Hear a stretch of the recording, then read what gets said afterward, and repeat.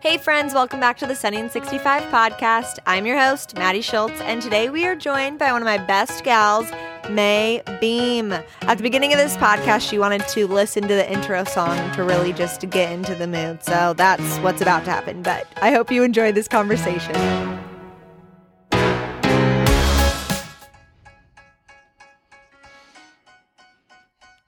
Welcome to the 65 podcast. Welcome back to the Sunny and 65 podcast. Today I'm joined by Maylena Beam.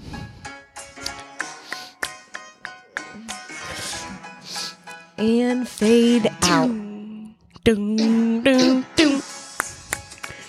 And I'm ready. Alrighty, friends.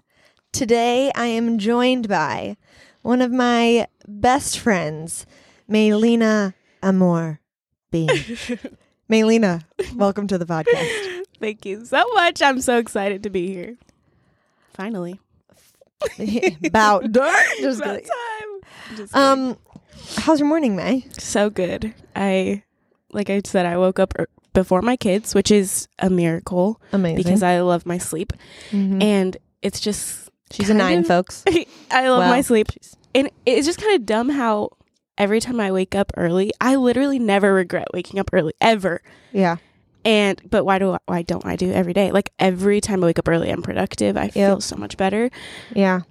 And There I don't is, do that. I mean, there is a thing about the mornings. I mean, people... I'm such you a morning can- person. You can say, oh, I can't mornings. Mhm. Oh, I'm not a morning person. That's so hard. But there's something about building that discipline. And when you wake up in the morning that you do get way more Yeah. done, especially like when you wake up and spend time with Jesus in the morning. I mean, Yes. the trajectory of the rest of your day is just yeah. different. Yeah, it just started my morning off on the right foot. And every time I'm like, why don't I do this every day? I need to do this every day. Yeah.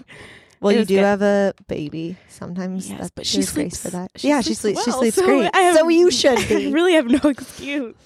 Amazing. Well, I'm excited for that for you Yeah. to thanks. start doing that. Yeah. We can tomorrow. start calling each other Okay. or just What time text do you me. wake up? I wake up at like between 7 and 7:30. Is that That's when probably Alex my wakes up? norm. Or leaves? He leaves for work at like 7:15 every day. So Okay. usually I was actually just thinking this morning, I'm like, whoa, my norm has become like 7:30. That's which amazing. which before I had Shay with Zan, I would always wake up an hour before he got up. He'd get up like between 8 and 8:30. So usually if I was even just up by 7:15, I'd have, 45 minutes to an hour by myself for sure. Yeah. Obviously now with Shay, she does not sleep as well as Isla yet. So there's some hit or miss mornings, but I feel like most of the time, like this morning, I was like, oh, yep, it's 7:30. Like that's just my norm. And I'm up, and she was sleeping. That's well, amazing. that's not when she was sleeping till, but she was still sleeping Yeah. at that point from the last time she woke up. So, Yeah. okay, May, tell our friends listening how we met. Well, so Maddie and I were in this photography group on Facebook, and I think I'd seen your name, like I'd seen you post in there before, or I'd seen people talk about you. And then you posted that you needed someone to like shoot a wedding for you because you just had your baby, or a second shooter. You need like an assistant because you just had your baby. And you posted a picture of him, and it was like one of his milestone photos of Xander on his little blanket. And it was like the 3-month one or 2-month or something. And you're like, my baby just turned 2 months. I was like, oh, my baby. I commented on my baby just turned 2 months. And at this point, I had absolutely like no friends in Omaha. So I was kind of taking like a leap of, I just was like, like we have babies and we both do photography. I didn't even know you loved Jesus at all. Like, not because your life didn't reflect that, but because I didn't know you. And so I commented and I was like, oh, we should hang out because I asked you, when was he born? And you're like, February 23rd. And I was like, my baby was born February 23rd. And then we were both like, oh, we should definitely hang out. And so I think it was like when they were 3 months old and Jake had been deployed. He was deployed for like a couple days, and I was lonely, and you invited me over to your house, and we just hit it off, and we realized we had a lot more in common than just photography and our babies. But the Lord is sweet, and he is just like, it's just so cool that our boys were born the same day, because now we have like this sweet friendship, and our husbands are friends, and our boys are friends that fight like brothers. And Yes. our girls get to grow up together. Yeah.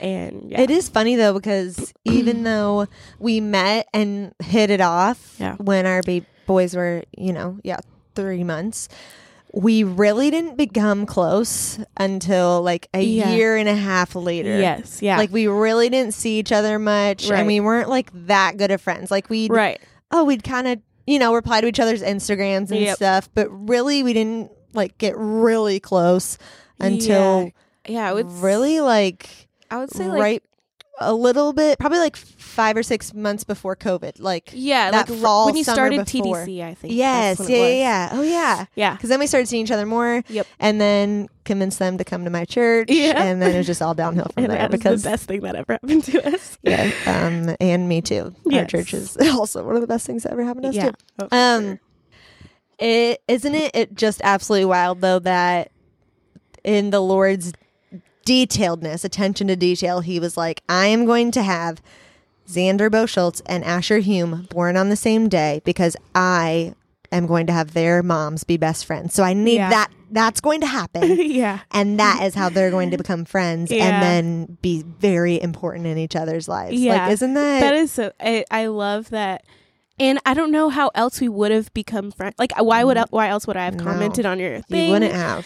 I mean, maybe years down the line, we would have. Yeah, maybe he would have had other plans for us, but even just having Asher was, that was obviously the Lord, because if I hadn't had Asher, I probably would still be in the military. Yeah, I would probably have a lot of military friends, not like the friends that I have now, and. Yeah, he is so detailed, and he cares about like those little like things that we don't always see until we take a step back and we're like, this led to this, and that was all his hand was in all of that. Yeah, I feel like I've even been thinking about lately, just some significant things that have been happening in our family's life lately. Yeah, and just thinking back to like, oh my gosh, 4 years ago you had this happen so that we'd even know these people or be in this space, and you knew all along what was going to happen. Now that's all super vague, sorry, but like just being reminded of his sovereignty over everything, and that nothing is ever by chance, nothing is ever just a coincidence or lucky. I am just a firm believer, obviously, that it's not, that it's all his sovereignty, whether the person you're talking to at the coffee shop, whoever's taking your order, like that person is on purpose, like whoever you sit by at church, whoever you run into at the grocery store, whoever you meet at the park. I can even think of good friends we just met a month ago that now we're seeing multiple times a week, you and I, and getting to know their family so well because literally we met at the park. And even just been really asking the Lord each day lately. Just this morning in my time with him, I'm just like, God, like show me what opportunities you have for me today, because he has opportunities for you and he has divine appointments already laid out for you. But a lot of the times we're looking down at our phones or we're just thinking about ourselves, when in reality, he maybe wants us to start a longer conversation with the barista or speak up to the gal we don't know at the park, because who knows, they could then be going to your church and you guys could be following Jesus together. And so just an encouragement to whoever's listening that he has divine appointments already laid out for you today, and just asking him, hey, reveal those to me, help me to see each of those. And sometimes they're really small, like just saying hi and being kind and looking up and asking someone a question, but so just Asher and Zan being born on the same day, and now our families are lifelong best friends. And so that's I think to add to that really quick too, like I think it's a good reminder when we're in seasons of like darkness or suffering that we're not out of sight of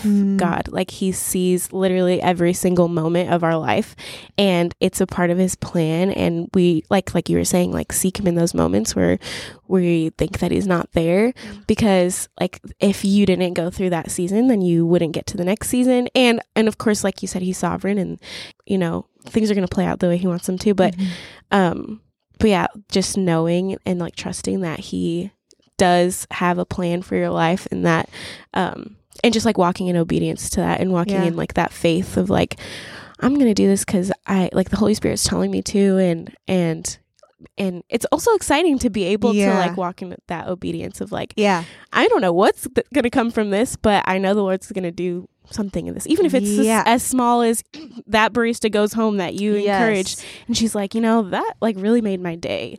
And then you never see her again, but still like that's what we're called to do, is just to love people. And it reminds me of a sermon at Providence. I think it was a couple of years ago. I want to say it was Jared, and he basically the sermon was on mission and living on mission, because that's one of our core values at our church. He basically said, if you are currently bored with the mission of a Christian, if you're currently bored with Christianity, essentially I can't remember his exact words. I need to go back and find it, but essentially you're doing it wrong. Because Christianity and following Jesus is the furthest thing from boring if you're actually following him. Because like you said, each day, gosh, this barista I run into, the Lord may want me to share about him. Every single moment, if you are pursuing Jesus and longing to live on mission in every moment, it's truly, like you said, the most exciting thing. Like there's never a dull moment, because you never, even when you think, this is just going to be a dull thing, or this is a random tangent, but I think back to, I was at a wedding a few weekends ago, and I was shooting this wedding, and I end up sitting, me and my husband were both there, and we got our table cards, and you could pick your seat, and there was only one table left that was open, and there was just one couple sitting at that table, and we went to that couple. They ended up being believers, and me and the wife just having like such a sweet, awesome conversation. And she knew people at this wedding. I was shooting it, so I don't.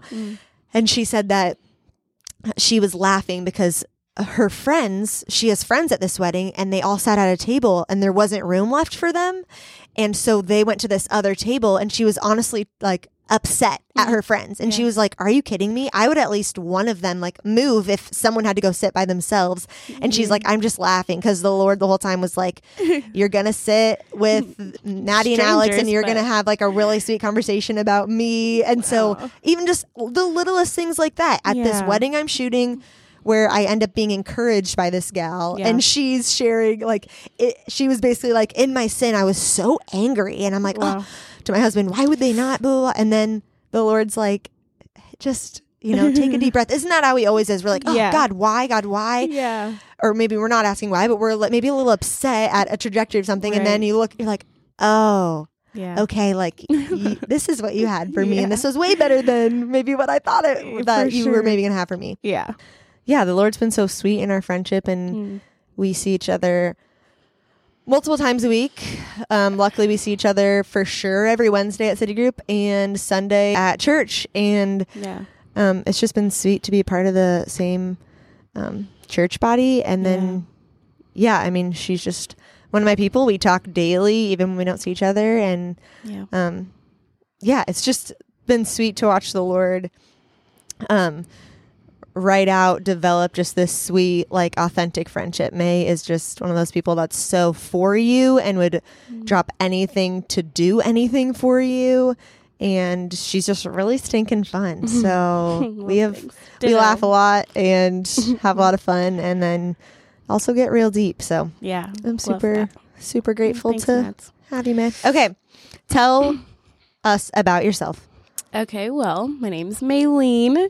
Maddie did introduce me as Maylena. That's the name my parents call me. They used to call me when I was in trouble or when they were going to go scold me. And Maddie calls me that now. And Maylena. Most people call me May, or my family calls me May, or like I feel like that's like the most endearing like name for me is if someone calls me May. Mine is when I call you Maylena. Yeah, when you call me Maylena, I know you love me. Even though all my life it's been in like, when my parents would say it, I'm like, what I'm redeeming did I do? It. Maylena. There we go. I'm so happy with you. Maylena. Maylena. So I have 2 kids, one on the way. Should I announce the gender? Oh my goodness, do it, because then we'll see what friends actually love us and listen. Well, yeah, they probably already know, but announce it. If you want to know the gender, you got to listen to this podcast. All right. Baby number 3 is a boy. I already knew that, but I'm acting excited because I am. You are. I'm so excited. Jake and I are so excited. We just, I don't know, I just love the bond that Asher and I have, and I love the bond Isla and I have Isla too. and I suck. Isla is all right. No, I'm just like excited for her to be the only girl. We were just like really looking forward to her being our little girlfriend. Mm-hmm. But we're so excited to have another little boy, and it's just something about raising a boy into a man that, I mean, I don't know what it's like to do that yet. Asher's 3, but I'm excited for it. Wait, so tell us the age of your kids. So Asher Hume, he is about 3.5. Mm-hmm. I'm like, yes. Yeah. Maddie would know because Xander's the same. Isla Lucille is going to be 7 months in 4 days? Oh man. And I need to catch up on taking her photos. 7 months? To take her 7 months. May, you're looking at someone who only took the 1 month photo. So I'm not here to help you or encourage you. You're doing great. But May just takes the best each month photos where she holds them up, and we'll get to all of her creative talents, but just go look at her month development photos of Isla, and you're just like, it's fun. Yeah, I want to be like May when I grow up. And I really tried this time. I was going to try to be like May when I grew up. And she even tried to help me. She drew on the first 1 month picture, and then I just lost the sweatshirt. Failed. Then I did lose the sweatshirt for a little bit. I know where it is now, but I'm gonna hop back in for month 6, and May's gonna draw on it, and you guys are gonna see it. Okay, so Isla is almost 7 months. Almost 7 months, and then I am almost 17 weeks pregnant with baby number 3. Mm-hmm. And I wasn't gonna say this 5 minutes ago, but I feel like I literally just felt the baby kick for the first time. No way! What? Oh my goodness! I was like, wait, what is that? And then I was talking, so I couldn't say anything. Oh my goodness! But I feel like I've been feeling him. Oh my gosh. But I wasn't sure. But right then, I'm like, yeah, that definitely was a baby. Wow. Oh, it's always a good. What's feeling. your due date again? I think it's December 18th or 19th or something. So a week after Isla was born last December, so they'll be 12 months apart. Amazing. Which is scary and exciting, and I'm excited to see their bond. I'm really excited to see him and Asher's bond because none of our families have brothers, no 2 brothers, and so I've never experienced the bond between 2 brothers. Oh, cool. So yeah, I'm excited to see that. That'll be awesome. Okay, tell us about Jab. Yeah, so Jake and I have been married almost 5.5 years now. Wow. Which is just crazy because I'm 25. So I got married at 19. And a baby. It's just been so fun. And we'll talk about marriage more later because that's been the best roller coaster I've ever been on. Yeah. But he's my best friend, and I love him, and I love our little family. And yeah. What do you do? So I do photography, mostly weddings and some families. And then I also have a little small business for my art that I'm kind of in limbo with a lot of things. I've kind of been hearing from the Lord about art things and still trying to figure all that out. But I have dreams, and I have these visions of what Maybeam Creative could be. And so I'm excited to see where the Lord takes me in that.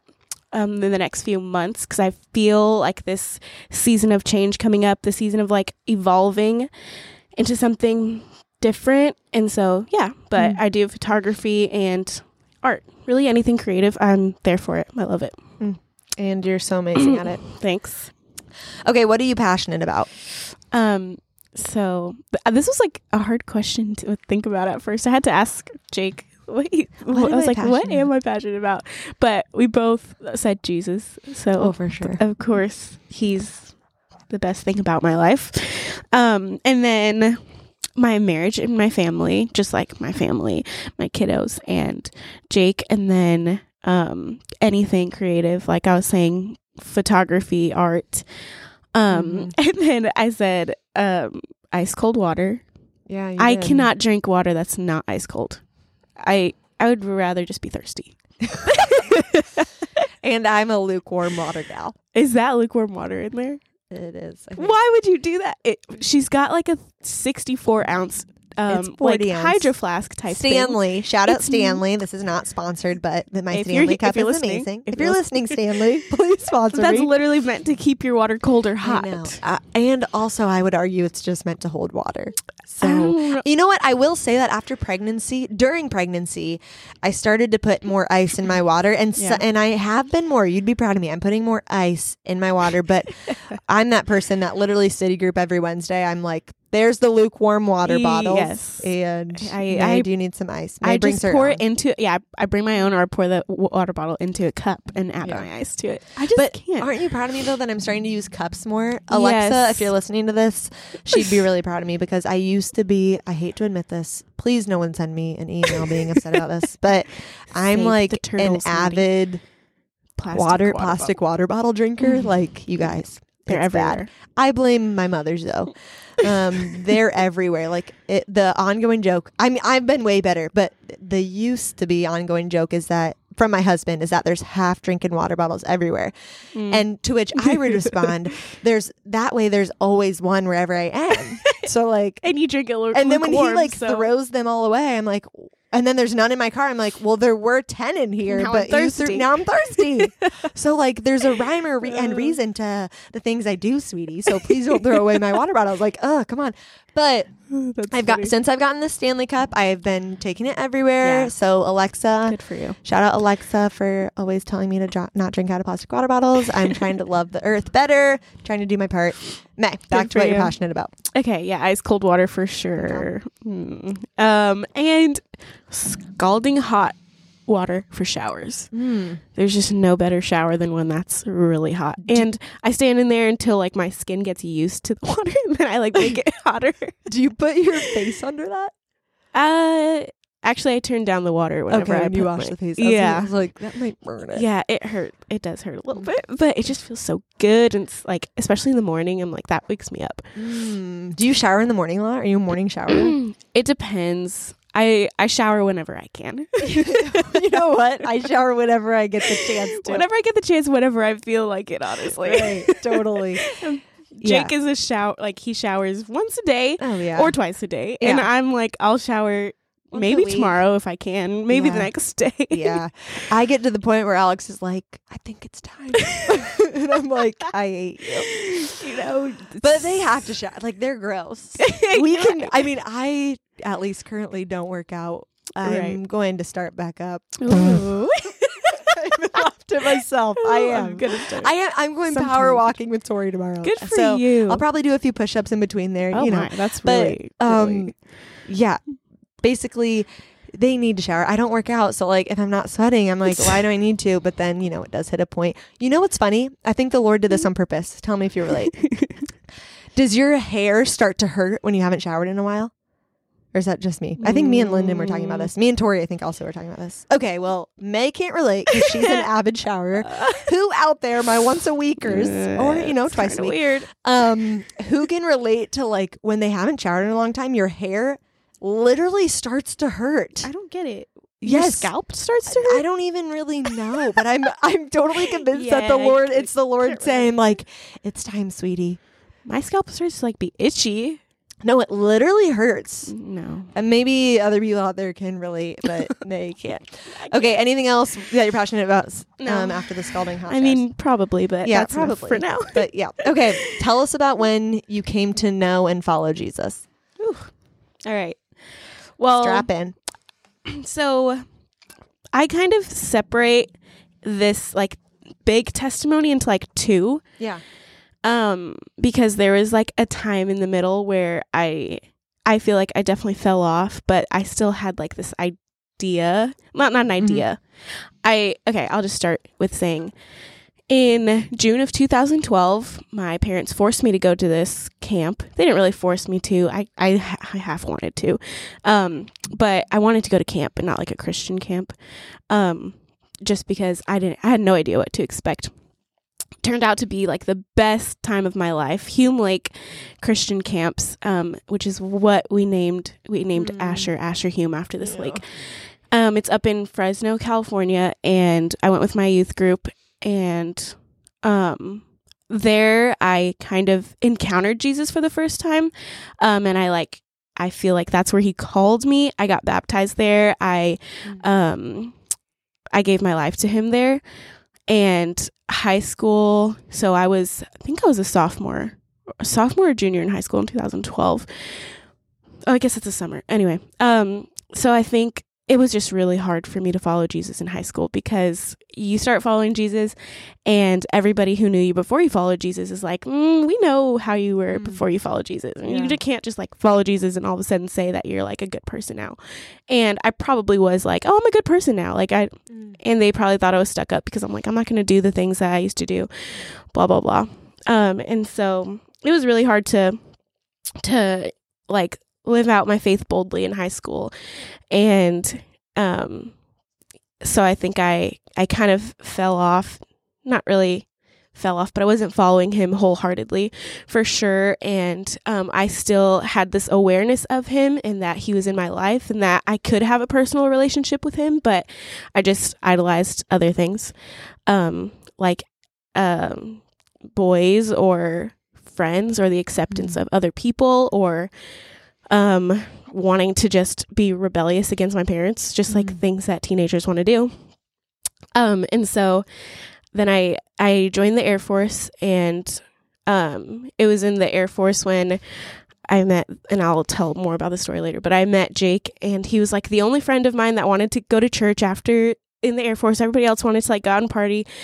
And he was like, oh, we should find a church on Sundays. So I was like, yeah, I mean, I went to church growing up. And at one point I even said like, I wanted to follow Jesus wholeheartedly. I surrendered my life to him and whatever. And he's like, yeah, let's do it. I just got baptized too. Well, I think he was like around the same age I was, or maybe a little bit older. But so, yeah. In the beginning of my first few years in the Air Force, and up until Jake and I got married, and it was like maybe 2 years into our marriage, that was when I realized my dire need for Jesus. It wasn't just like, oh, he's my friend. We can have a relationship together, Jesus and I. Yeah. It was like, I really need this, like, God. Like, I need him to be half of a good person, half of a good wife, half of a good mom. And that's when I really had to like come to the end of myself. And I feel like that's when I like surrendered everything to the Lord, or I honestly thought that I was going to die because I didn't want to live. But I needed Jesus to take any steps forward. And so, yeah, I feel like that was like those two parts of my testimony was like, I encountered him. I always had this awareness of him, but it wasn't until marriage when I started to understand like who he was, and the gospel just like came alive for me. That was like another big thing, was I started understanding the importance of Jesus' life, death, and resurrection. Not just like that there's a God and there's Jesus and there's the Holy Spirit, like all those things like I knew, but I didn't like understand deeply. Yeah. And so marriage is one of those things that the Lord used to reveal himself to me in new ways and deeper ways. And it was hard, but humbling. And so, yeah, he's just been really sweet to continue to pursue me even after I would run from him, hide from him. And yeah, that's my story. What does pursuing Jesus in the day-to-day look like for you? So it's been harder to have like a set, like this is what I do, these are my rhythms, since becoming a mom. And I'm not inherently like a disciplined person. I'm not naturally, I'm like the furthest thing from type A, whatever that is, type B or type Z. Yes, we call it type Z around here. Type Z. And so it's hard. It takes a lot of discipline. Well, cheers to that. Let's cheers. Type Z. Type Z. It takes a lot of discipline, I thrive off routine and schedule, but I'm not going to do that for myself. I'm not going to like, I don't know. It's just always been something that I've struggled with. And so, pursuing him in the day to day is kind of like what we were talking about earlier. I just pray any chance that I get. I think I'm constantly like speaking to the Lord all day long, and seeking like the holy moments throughout my day. Like, asking him to show me, just like what we were talking about, like, Yeah. Lord, what in this very moment where, like, I know your presence is here and I'm inviting you in, but like, how can I partner with you in this moment to, further the gospel? Or what are you trying to teach me in this very moment? What are you trying to teach me right now as Asher's screaming to me? What are you trying to teach me in the middle of the night when I can't sleep and Isla's just having a bad night? Or in this petty little argument with my husband, just really in any moment, like trying to find him, and he always shows himself when I look for him. So that and being in the Word is obviously one of the best ways that you can be in relationship with Jesus and get to know him. And the Lord is like really kind to give me friends who always challenge me to be in the Word more, and doing Bible studies. And our city group just started a Bible study that I've just been reading Galatians over and over again, and it's just, it comes to life in a new way every single time you read it. Like, the scriptures are they're like that. The Word is alive, and you can read the same verse over and over, and it is different every time. It like resonates differently every time. And so that's like one of my favorite ways, but I'm not disciplined in that. I wish I was better. But every time I open it, it's him, just like his arms are wide open, accepting me and just loving that I'm getting to spend time with him. And then, like I was saying too, it's just like really being led by the Spirit. So if I feel in my like heart that I need to be still and I need to like go sit outside for 5 minutes and have like complete silence, then I'll do that. Or if it's like praying, being intentional and being like, babe, I need to go to the coffee shop and just like sit there for an hour and just like be in my, like, write in my journal, which is another way that I like process things. And I probably journal every single day if I have time, even if it's like a 5-minute little thing, like today was good and today I learned this. And so, it's definitely not like a structured, like some people have their morning routines, but I would say that if I do not sit down with the Lord every day, I feel it. And so I make that a priority to, in some way, spend time with him. Yeah.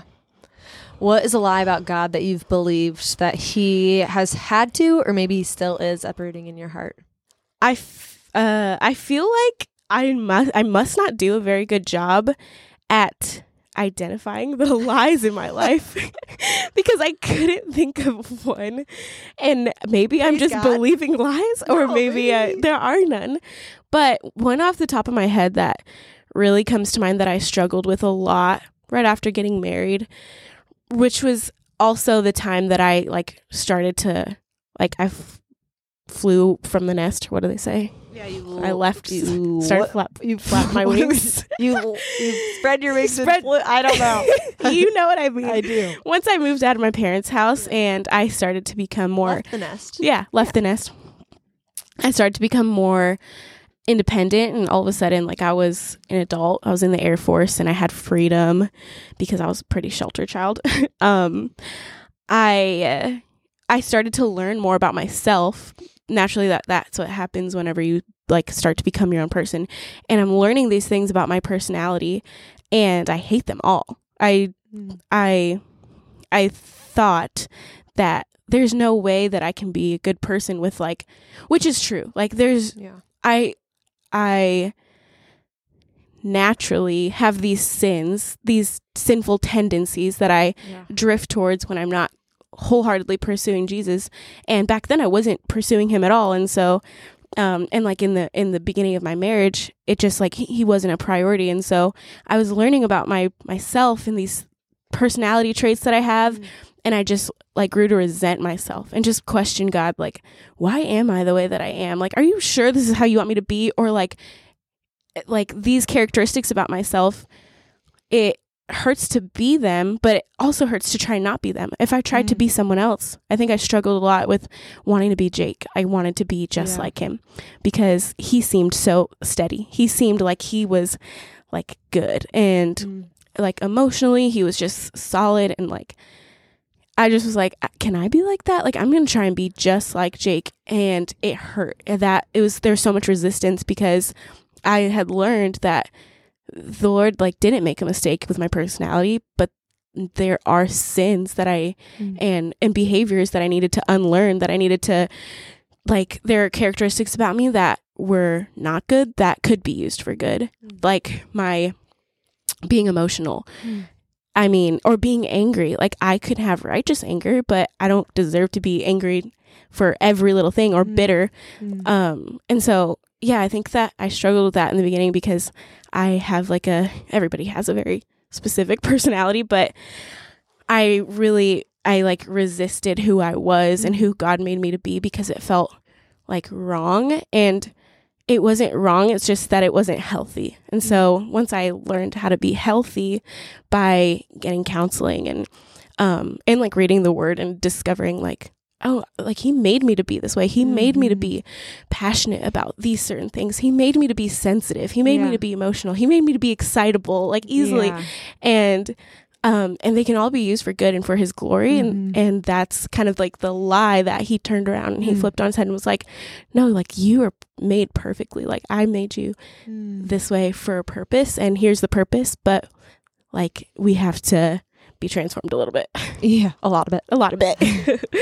So yeah, it's crazy because I remember that time. Like I was like, we were close when you were still like walking through that, and it's been so sweet to see the Lord just flip that for you and you to be confident in who he's made you to be, not just like confident in yourself but confident in him and you, which has been so sweet to see because he has made you so unique and fun and excitable and empathetic and all of these beautiful things that are different than Jake, and Jake's wonderful, but it's been so sweet to see the Lord come alongside you in that and encourage you and say, no, I didn't mess up. I want you to continue to be sanctified, and I'm going to continue to transform you to look more like my son Jesus.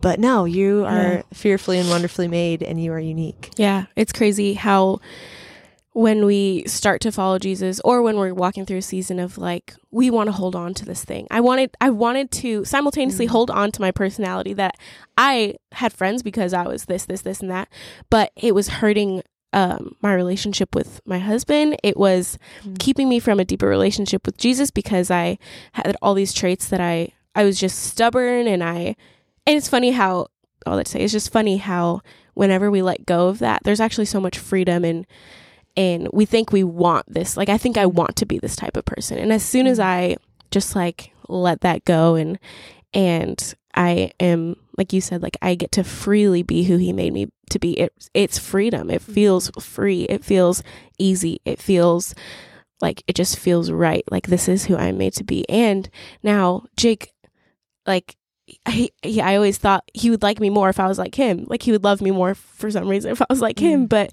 when I'm myself, when I am like fully me and I just let myself be me, that's when that's who he fell in love with, and that's who he loves. And he encourages me to, like, every day he'll encourage me to just like be myself. And if I'm trying to be something I'm not, he like totally notices. And so it's just like a freeing thing to be who he made you to be.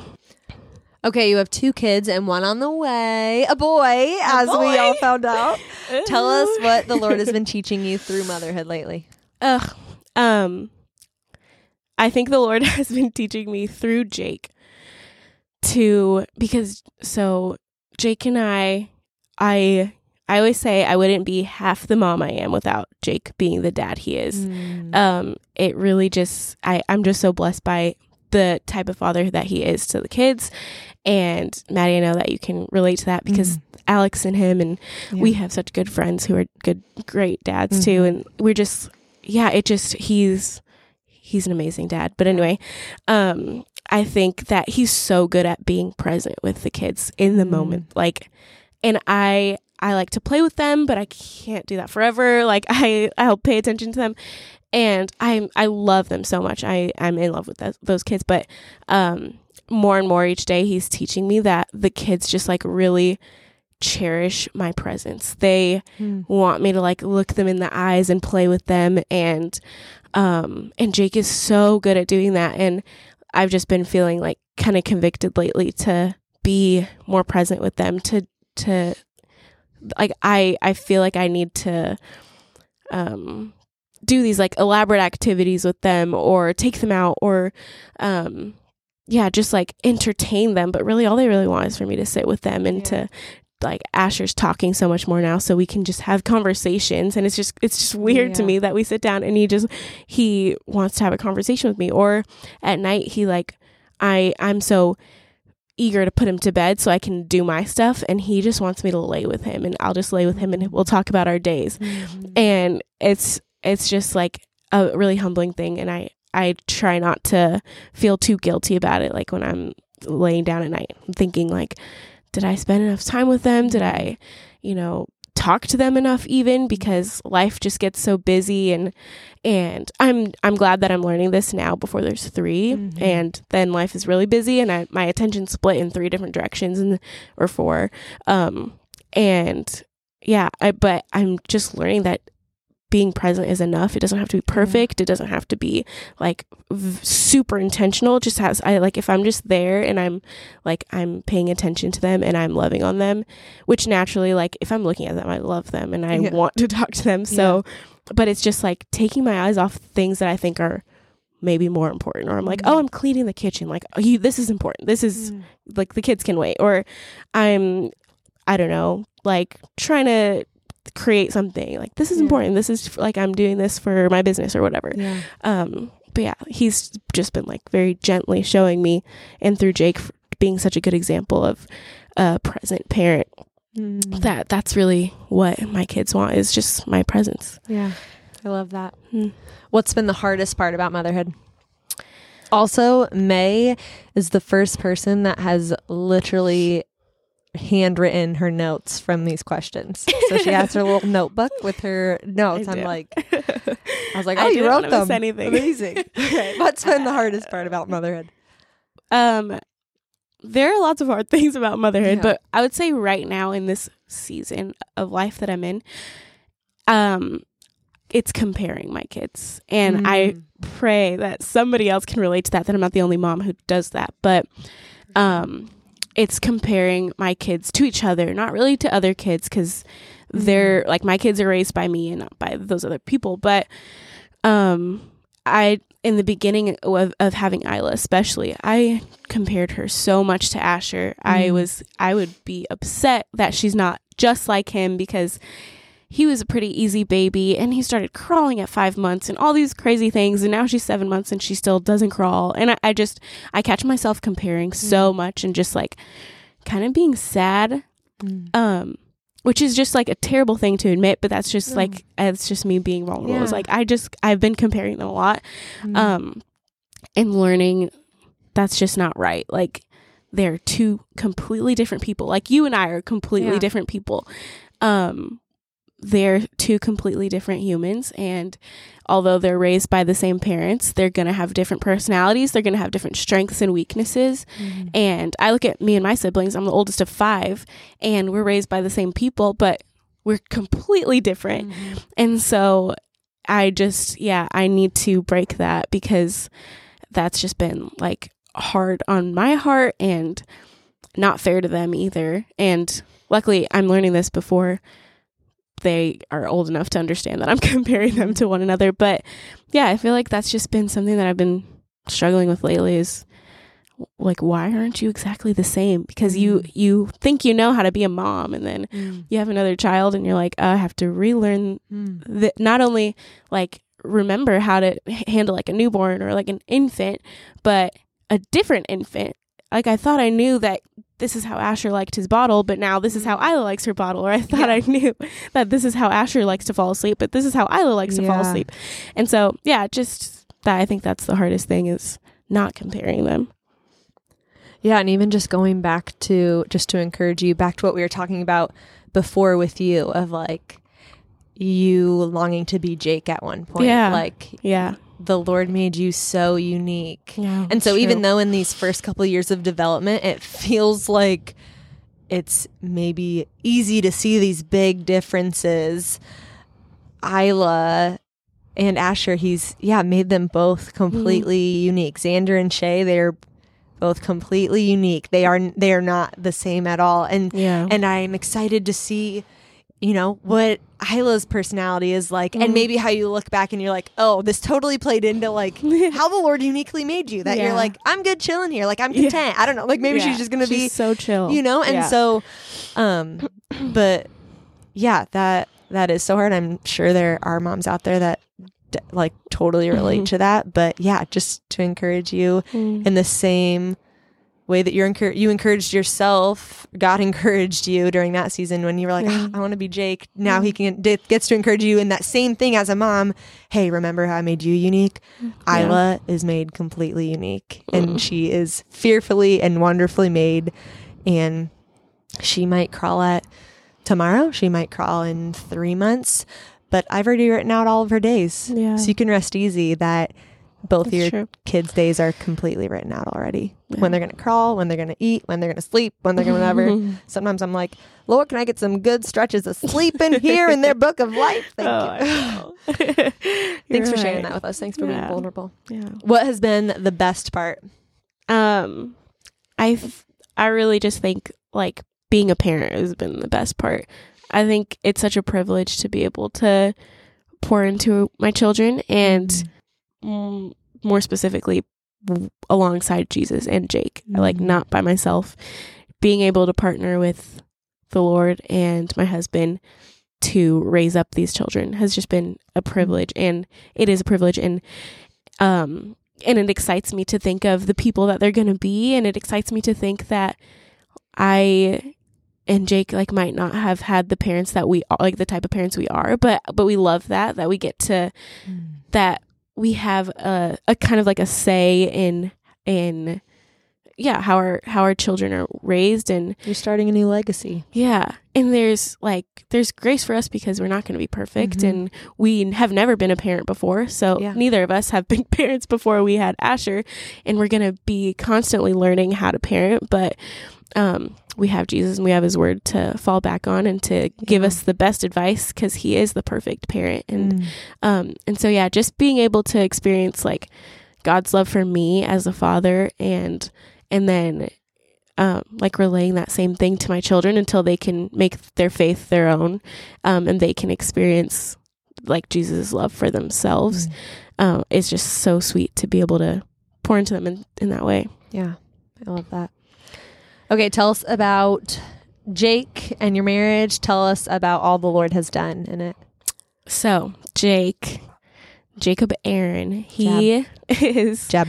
Shout out Jab if you're listening to this. Dance right now. You better be listening to this. Yeah, you better be, Jab. You're in trouble. Better be. So, just a backstory of Jake and I. So, we met in the Air Force. They both are linguists, and May can speak Farsi and Jake speaks Russian. Isn't that wild? Yeah. Yes. That's a fun fact. So we met at language school in Monterey, California, and we had been a part of a big friend group, and Jake and I always just wanted to be around each other. Like, he was just like my best friend. I didn't really see him as anything more than that. Just like, I always want to be around Jake. Like, back then I called him Beam because you call each other by your last names. Except nobody called me by my last name. You know what I just thought? I was like, well, wouldn't they call you Beam too? Like, in my head, I was like, so you were both Beam. I wonder how they told you, but you weren't married. Well, people, honestly, even in like basic training, nobody called me by my last name. My last name was Morales, and people would call the girls in my flight called me Minnie because I was like the smallest one. She's so small. I am small, and the girls in my flight called me Minnie, or they would call me May because like I don't know, I don't even know why, but people in school too, like I called Jake Beam and he'd call me May, and everybody would call me May. And so anyway, I would be like, oh, Beam, do you want to go? Like, I'm going to go get new shoes. Do you want to come with me? We would just like go to Target together, do random things. We'd still hang out with a big friend group. But if there was something that like I just quickly wanted to like go to Trader Joe's, I'm like, Beam, do you want to go with me? And we grew really close. There were a few other boys like pursuing me, and Jake didn't seem interested. I didn't think I was his type at all. I we even one time, like, we were talking, it was late at night, and we were on some dock looking at some boats, super romantic, but we wasn't romantic. And we were like, what kind of person do you think I'd be with in the future? And we were like explaining, like, I think you'd be like with some, I don't know, some like blonde girl who's like, I don't know. I was just like going off on someone who was the exact opposite of me. And he said the same thing. And it's funny because it was just like 2 days later where he decided to kiss me. And oh my gosh. I wasn't expecting it at all. And I'm not even joking when I say, like, that's the only kiss I'd ever had where I literally, like, when they say there's fireworks, there were literally fireworks. Aww. And it was just weird. Like, I was honestly weirded out at how much I was glad that he kissed me. Anyway, so yeah, Jake and I, our relationship moved really quickly. Our first kiss was 2 months after we had met. We weren't even dating when he kissed me. And then we dated for, let's see, October, September, October, November, December. We dated for 4 months until he asked my dad for my hand in marriage. Is that how you say it? And I never in a million years thought my dad would say yes to a guy. It was Jake's first time meeting my dad, and my dad said yes. Wow. So I was like, shoot, well, he must see something good, so I guess I'm gonna marry. Oh, no, I'm just kidding. But I was so excited, and I was just like, what? Like, wait, what? Am I gonna marry somebody? I just met him, but it felt like we were ready. Like, we felt so ready. And the Lord, like, well, we probably weren't ready, but the Lord redeemed that. So anyway, so 2 months after, actually a month after we got engaged in January, we got married in February of 2016. And it has been, like I was saying earlier, the wildest roller coaster I've ever experienced in my life. You think when you get married, it's going to be like, wow, this is like the pinnacle of life right now. Like, I get to marry my best friend. I'm like, this is my peak. Like, I'm so excited. We're so in love. Obviously, we'd known each other for a total of 6 months. And so how much do you really know a person? Also, how much do you know when you're not following Jesus? When you're not following Jesus. Neither of us were following Jesus. We, just to be completely transparent, this plays a big role into our story. Like, we didn't save ourselves for marriage. So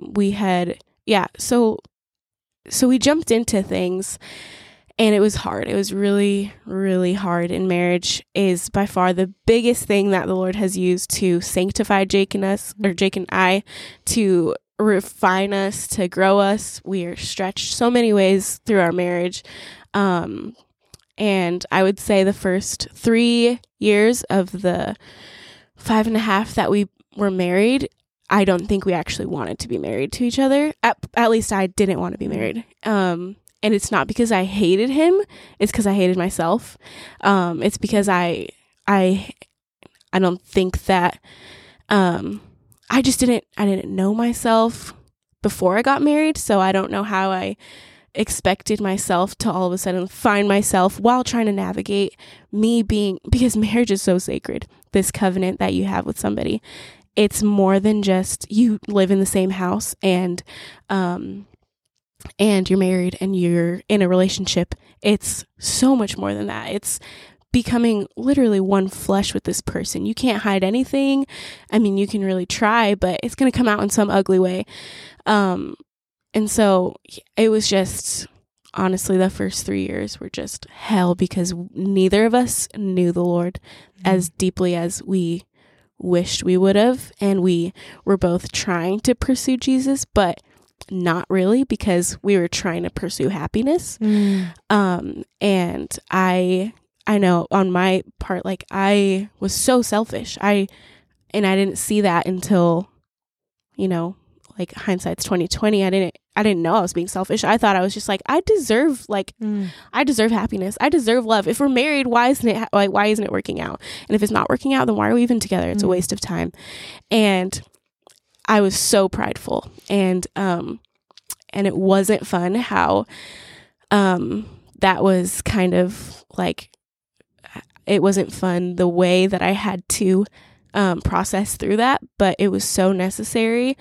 there were times when one of the biggest things that I struggled with in marriage and just in not being a follower of Jesus was anger. So I would literally black out in rage whenever Jake and I would have an argument. I would scream at him, yell at him in front of Asher even, and Asher's just clinging to Jake and sad because he sees me screaming. And like, praise God that Asher was at a young age, so I think that the Lord protected his heart during those times because he doesn't see me as like this angry person, but yeah, the biggest thing was anger for me, and it was out of pride. It was out of this place of, I deserve this and this and that, and I'm not getting that from you. I'm putting all these expectations on Jake, and I'm not getting anything from him because he's a human and he's gonna fail me.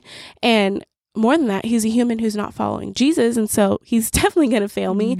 And so that was really hard for Jake and I in the beginning, is finding our common ground, because we didn't know how to communicate. We didn't know how to relate to each other in those first years of marriage because we barely knew each other going into marriage.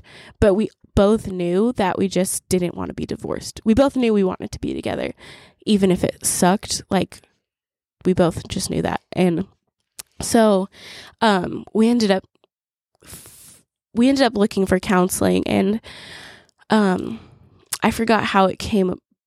It was a really cool story that I probably don't have time for, but there was a couple in our old church that had gone through, and they actually lead this marriage counseling called Heart Care.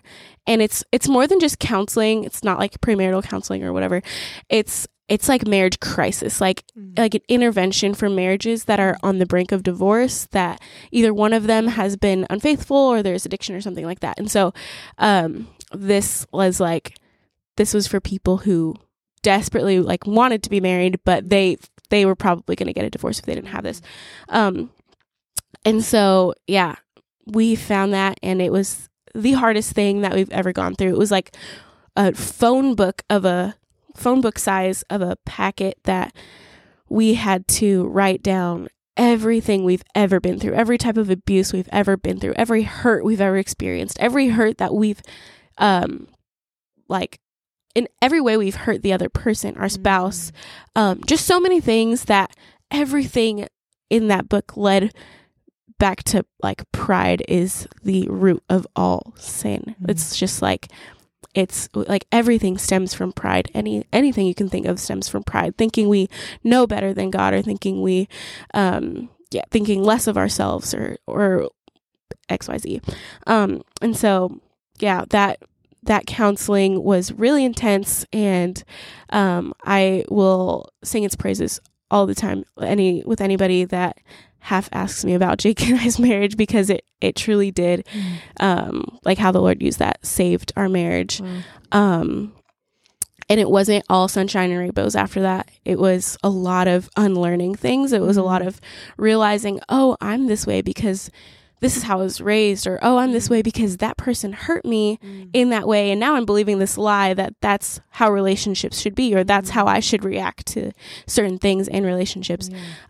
Just a lot of being refined, a lot of sanctification happening in that, like, even, well, still now, of course, but after those 3 years, we were just so thankful for that and the people that walked us through it. And marriage is just, it's really sweet, it's really hard.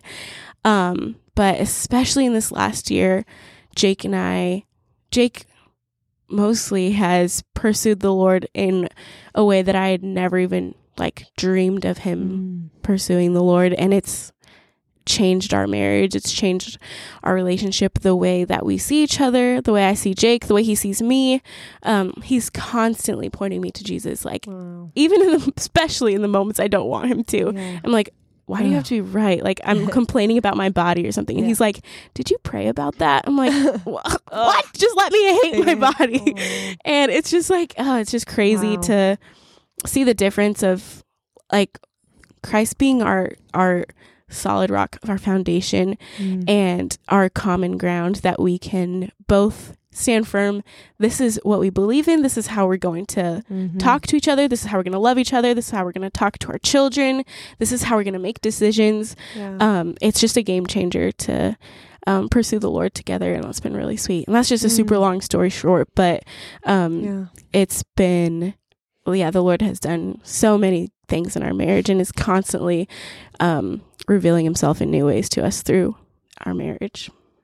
Yeah, I've been so encouraged by the way that he's just completely shifted everything in your marriage, and then the way that he's using your marriage to change both of your family's legacy. And like, he is changing and has been breaking generational things through you and Jake, and that's just been like so sweet and beautiful to watch you guys have such impacts on your family in Jesus' name. So it's been so sweet to have a front row seat to all the way he's redeemed your marriage, and just watching how you guys now are just so set apart for his glory when literally you were ready to throw in the towel for a long time, and that's just the power of Christ and what he can do. Totally. He can redeem anything. Oh yeah.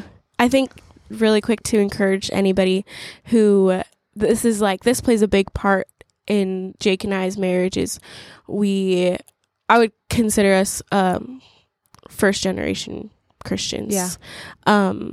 And it's been hard because we've had to unlearn a lot of things from our parents. We've had to like we were talking about, we're breaking generational curses, generational sins by the grace of God. He's revealed those things to us about our parents, and it hurts to look at these people who raised you and be like, oh, they're like, not that I despise them or resent them for how they raised me, but it's like a humbling, like I want to be what God wants me to be, and I want to follow him, and whatever that means. And it's been hard. We've had to set hard boundaries with our family, and a lot of our family members sometimes don't get the decisions we make. And so just for anybody who has non-believing family members and you're trying to pursue the Lord in your marriage, or even just by yourself, it's not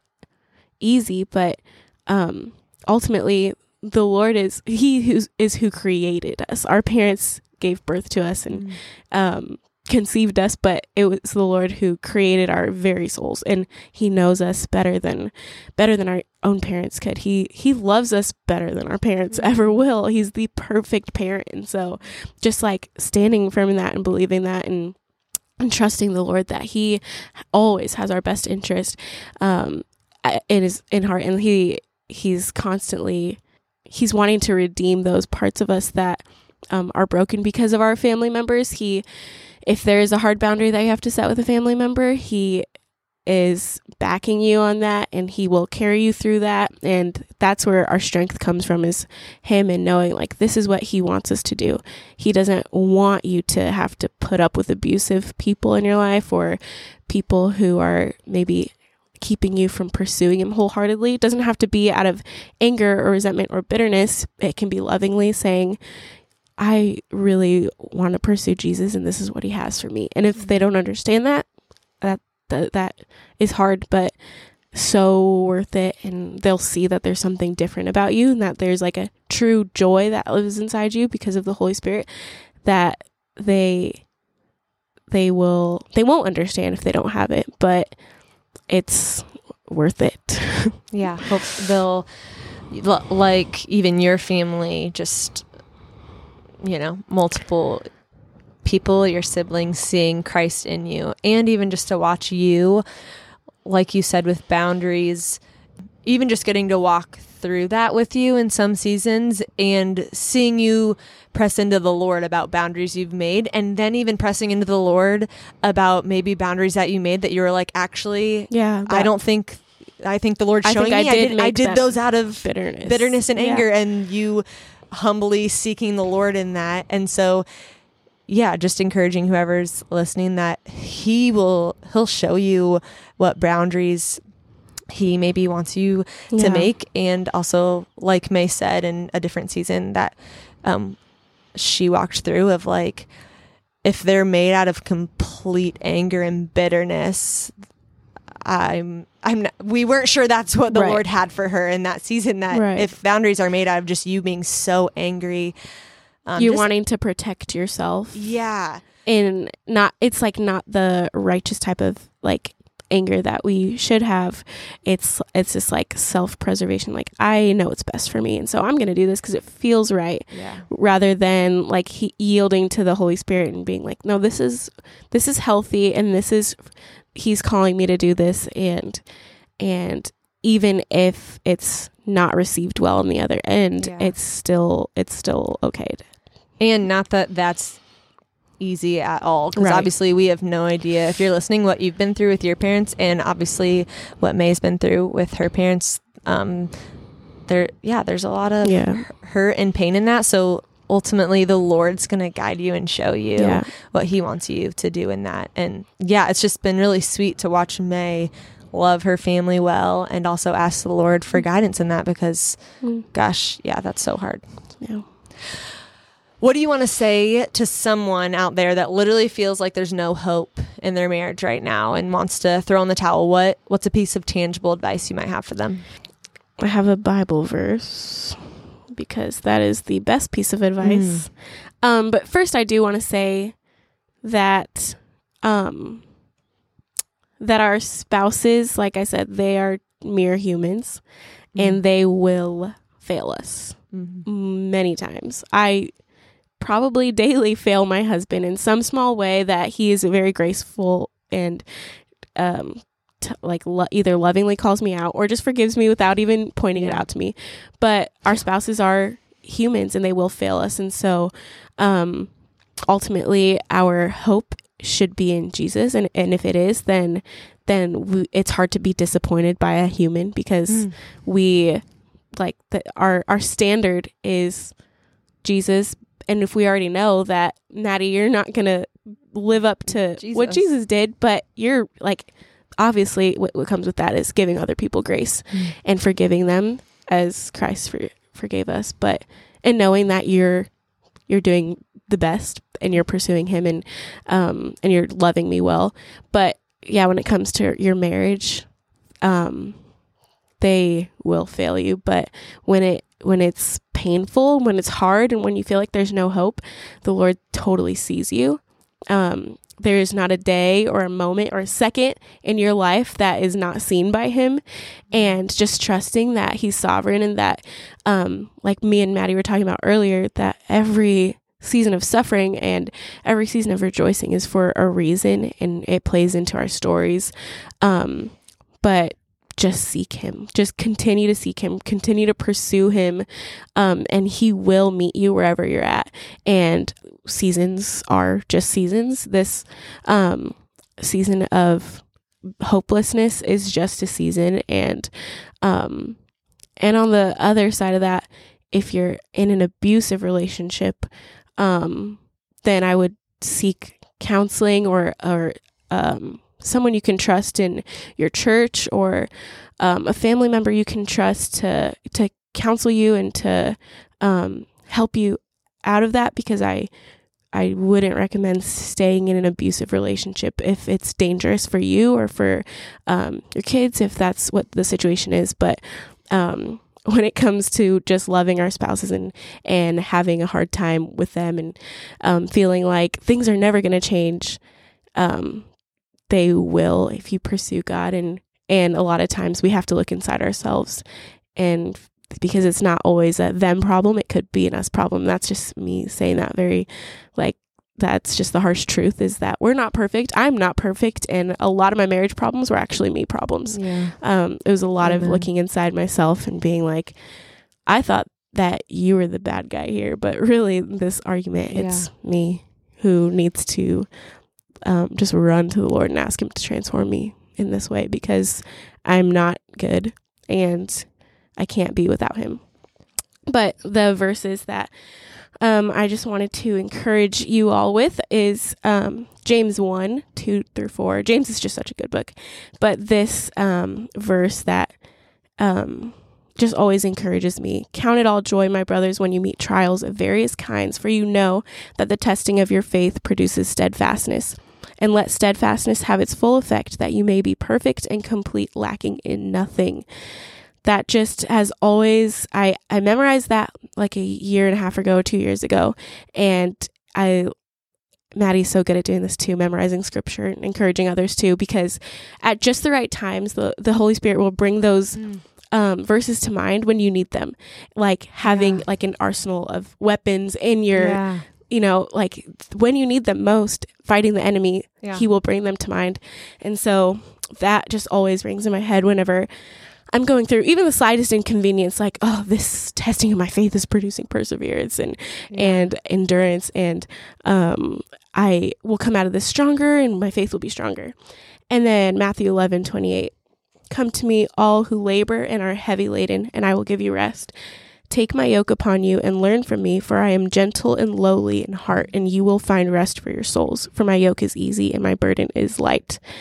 That's just a great one, because the Lord wants to carry our burdens, and surrendering them is quite possibly the most freeing thing you could ever do, rather than hold on to them and think, oh, I know how to fix my problems, because we really don't. And I love that in that James verse, how he tells us, he doesn't just say like, hey, through trials, like your faith is going to grow stronger, but it says, count it joy. Right. Count it all joy when you face trials of any kind. So he doesn't just say like, hey, sit in it, because on the other side, like, you know, I'm refining you. He literally commands us count it joy, which is obviously not easy, but I just love that he puts that reminder there that's convicting. And that's so good. Yeah. That joy is the hope that we have in Jesus, that even when things are hard, that even when, you know, we are going through the deepest, darkest depressions, we can have joy because we have Jesus. And we have this hope in him that is, we can't understand. What is the verse? Like a peace that surpasses understanding. We can't even wrap our minds around the fact that even in the midst of darkness and in the midst of these valleys that we go through, somehow there's still joy in my heart, because I know that Jesus is walking those valleys with me. And say my life were to end in 2 seconds, I'm gonna go to heaven, because he's promised me eternity with him. It reminds me of Isaiah 26:3, where he says, he will keep in perfect peace those whose mind stays on him. And how he doesn't just promise us peace, but the word perfect, it says perfect, like he promises perfect peace, but also it's not passive. There's an action there. Those whose mind stays on him. So there is an action on our part to keep our mind, keep our thoughts on him and things above, to keep diving into scripture, to keep our mind on him. And he promises perfect peace. And even just going back to what you're saying about how, like, in marriage and in really a lot of spaces, like, half the time, like, it's an us problem, right? Like when we're offended, when our husband offends us, when anyone offends us, when we're angry, when we're whatever it is, a lot of the times, you can look within and it's it's your sin problem. And I love Jess Conley says, I'm not sure in which one of her books, but she has a full chapter about draw a circle around yourself. And when there's no sin in that circle, then you can point out someone else's. I mean, it's essentially like, he who has no sin can cast the first stone. But just that draw a circle around yourself, I feel like that's something that's constantly ringing in my head, especially in marriage, because that's probably where I have the most trouble wanting to point out someone's sin is to my spouse. And just the Lord constantly reminding me, hey, draw a circle around yourself. And when you're without sin, then you can check on your husband's circle. Good. That's good. Who has had the greatest impact on your walk with Jesus? Surprise question. Did you ask this question knowing that it would be you? No. No, it's not. Yes, it is. No, it's not. 1000% it is. I feel like, yes, 1000%. Even just like thinking about the story that we were talking about earlier with our kids, if we had not had Xander and Asher, if we had not met through photography, if you had not invited me into TDC, if you had not challenged me to wake up at 5 a.m., if you had not challenged me to be in my word, if you had not challenged me to read systematic theology with you, for anyone who knows what that giant textbook is, Maddie's like, let's read this textbook for fun. I was like, okay. And you were all in. It was, I keep reading like the first 3 chapters, but it's great. But yeah, Maddie, you are just so encouraging and such a good example of what it looks like to follow Jesus. And I mean that because you share the highs and you share how it's affected you, how he's changed you and transformed you and refined you. But he also, you're always vulnerable with me and sharing the lows and how it's been hard and how you struggle and stumble. And when it comes to marriage, when it comes to motherhood, you never try and cover up your sin. And I love our friendship because, we're always confessing sin to each other, always asking for prayer, never trying to show up like, oh, I know a little bit more than you. Like, I trust me, I've been through that, honey. Like, never. It's always humbly and gracefully and just with so much love. And so, yeah, you constantly encourage me, whether it's by straight up telling me like, we're going to do this. Are you down to do this with me? Like, please, or can you do memorization or do memorization, what is it? Memory Verse Monday. Or if you are just like, oh, I just did this like this morning. And then I walk away from the conversation like, I'm going to do that too. Like, you not even inviting me in, but just telling me, you just live the way you live your life. And so, yeah, you truly have been the biggest impact.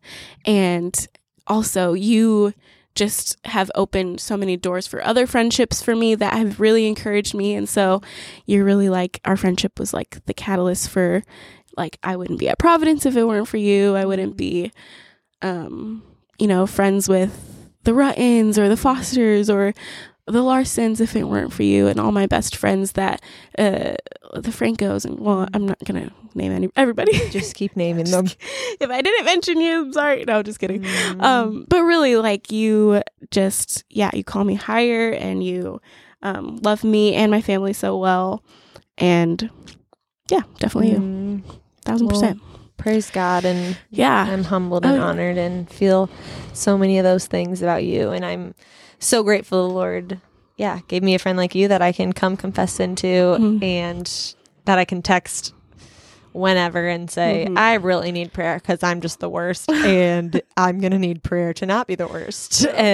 You always receive me graciously. Yeah. And like you said, you always receive me, like, you always point me back to Jesus with truth. But it never, ever feels like, oh gosh, you're still there, honey. Like, you should have, fixed this by now. Or like, oh, here's a piece of scripture. Like, you should know this. It's always with such grace and love. And so I'm so lucky to have you. So thanks for saying those things, May. What is the best piece of advice you've ever been given? So this is from the one and only Lyndon Daniel. Actually, Lyndon Hogan. Hogan. Shout out Lindy Lou. And Lyndon and I were barely friends when she said this to me, but she's just a person that you meet and you feel like you can tell her your life story and she won't judge you. And so that's exactly what I did. I was second shooting for her for a wedding. Amazing. And I was being completely vulnerable about where I was at in my marriage and frustrated and depleted and discouraged. And she told me, even when you feel like your husband, she said Jake, or you can sub coworker, friend, sibling, parent, really anybody. Even when you feel like this person doesn't deserve your love or your respect, the Lord does. The Lord calls you to love people. And especially in marriage, I think he calls us to honor our husbands, to respect our husbands. And even when Jake doesn't, because there are times that he doesn't deserve respect, the Lord deserves for me to respect Jake because that's what he's called me to do. And that's honoring the Lord. Ultimately, honoring my husband is honoring the Lord, and that is what I want to do. And so, I just I'm constantly thinking about that, even in hard relationships with friends or family members. I'm like, this person doesn't deserve an ounce of my love, but I'm going to give it to them because the Lord is calling me to do that. And that's me honoring the Lord.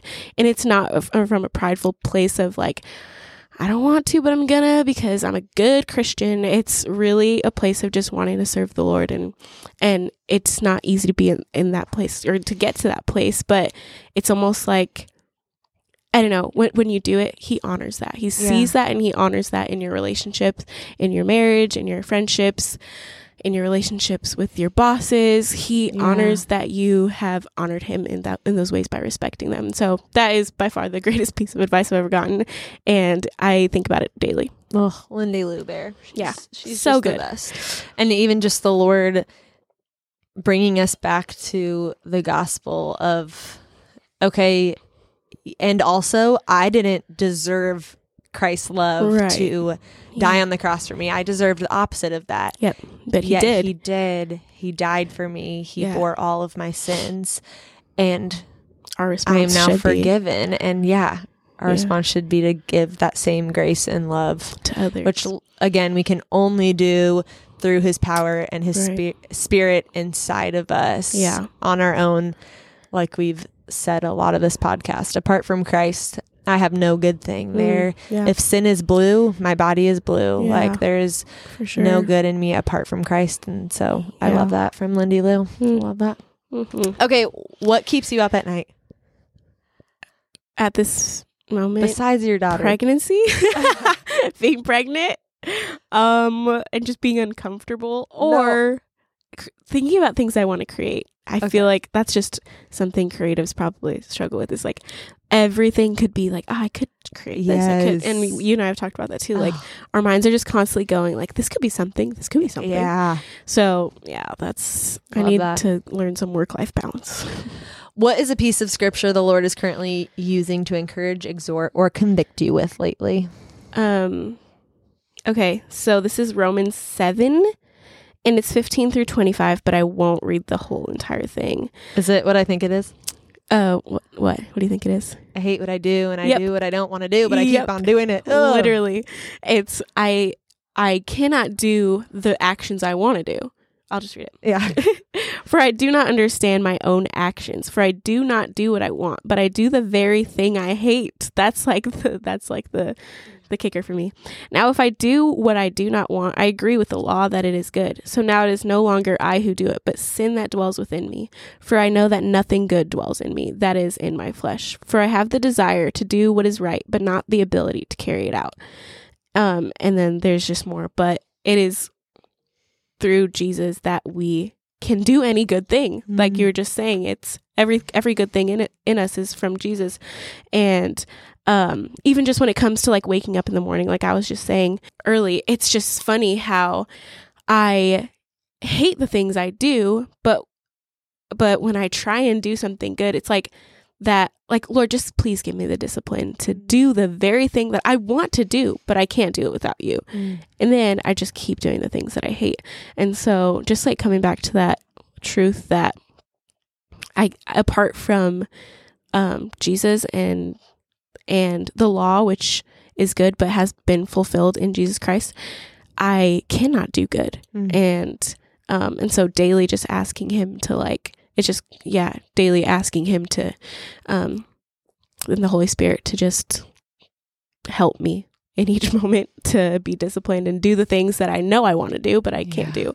Another one is Psalm 119. And so, oh my gosh, Maddie, if you haven't listened to the sermon from Sunday, I just saw your story. It's Jake so Peterson. Good. Oh yeah. Shout out Jake. Jake for a fire it. sermon. It was so good. And I just will probably never stop thinking about it. Wow. But basically all about like what we delight in. And I want to delight in the Lord only. And would I delight in him every second of my life? But Psalm 19 just points you back to like meditating on his precepts and delighting in his statutes. And it's just a really meaty psalm, but it's super good, super encouraging. And just like, I want that to be my heart for the Lord. It's titled, Your Word is a Lamp to My Feet. And it's so long, but it's so good. And I feel like I feel like saying that I want to memorize it and putting that out there is like a big thing, but I would love to memorize it. It's 176 verses. Yeah. I just turned to it in my Bible, and just a few of the lines that I have underlined from the very, very long psalm. Essentially, I'll read some of them, but essentially most of them are saying, those who meditate on my word and delight in my word, like that's what I long of you. Yeah. And that is what produces this delight in me, is you meditating on me day and night. Yeah. So blessed are those whose ways are blameless, who walk according to the law of the Lord. Blessed are those who keep his statutes and seek him with all their heart. They do no wrong, but follow his steps. Verse 10, I seek you with all my heart. Do not let me stray from your commands. I've hidden your word in my heart that I might not sin against you. So like we've been saying today, like you were saying earlier, having those weapons, that arsenal. Gosh, I've hidden your word in my heart. I've memorized scripture so that when needed, gosh, it will help me fight temptation from sin, that it will bring life, that it will encourage me, bring me hope. So verse 20, I've underlined, my soul is consumed with longing for your laws at all times. Verse 35, direct me in the path of your commands, for there I find delight. Turn my heart towards your statutes and not towards selfish gain. Turn my eyes from worthless things. Preserve my life according to your word. Verse 49, remember your word to your servant, for you have given me hope. My comfort in my suffering is this: your promises preserve my life. Yeah. It's convicting. It's encouraging, because they're in those seasons of just feeling like you're hopeless, or feeling like the answer is always Jesus and being in his word. And if we are constantly meditating on it and we leave no room for anything else, if we're constantly thinking about his word and this truth that we want to base our lives on, this is the truth that we believe in, that we believe in the gospel and what Jesus did for us on the cross. And if we're constantly thinking about those things, then there's no room for darkness. There's no room for the enemy to get into our brains, because this is what we're meditating on. We're not, and it's convicting, because how much of my time am I spending scrolling on Instagram or, just like not filling my mind with scripture, not meditating on his statutes and this law that is meant to bring us joy. It's a joy to, this is just really convicting to me. So, and he allows us, I feel like the more I find myself meditating on his word, the more aware I am right away when the enemy tries to put something in my head, because a red flag immediately goes off. Oh, this does not line up with what the Lord has been speaking in his word. This is the enemy. Okay. I'm tempted to believe this. May, can you be praying for me? I'm already aware that this is the enemy, and still I'm sobbing about it and believing it for a second. God uproot that lie. I don't believe that. Yeah. I love verse 57 in Psalm 119 too. You are my portion, Lord. I've promised to obey your words. I've sought your face with all my heart. Be gracious to me according to your promise. I just love that. God, you're my portion. You are entirely in my portion. Verse 80 says, and I have circled just the word wholeheartedly. May I wholeheartedly follow your decrees, that I may not be put to shame. Verse 81, my soul faints with longing for your salvation, but I have put my hope in your word, in your word, in your word, in your word. Yeah. Verse 97, oh, how I love your law. I meditate on it. I meditate on it all day long. Your word is a lamp for my feet, a light on my path. And what I love, and this is probably controversial, but it's not black and it is black and white with God.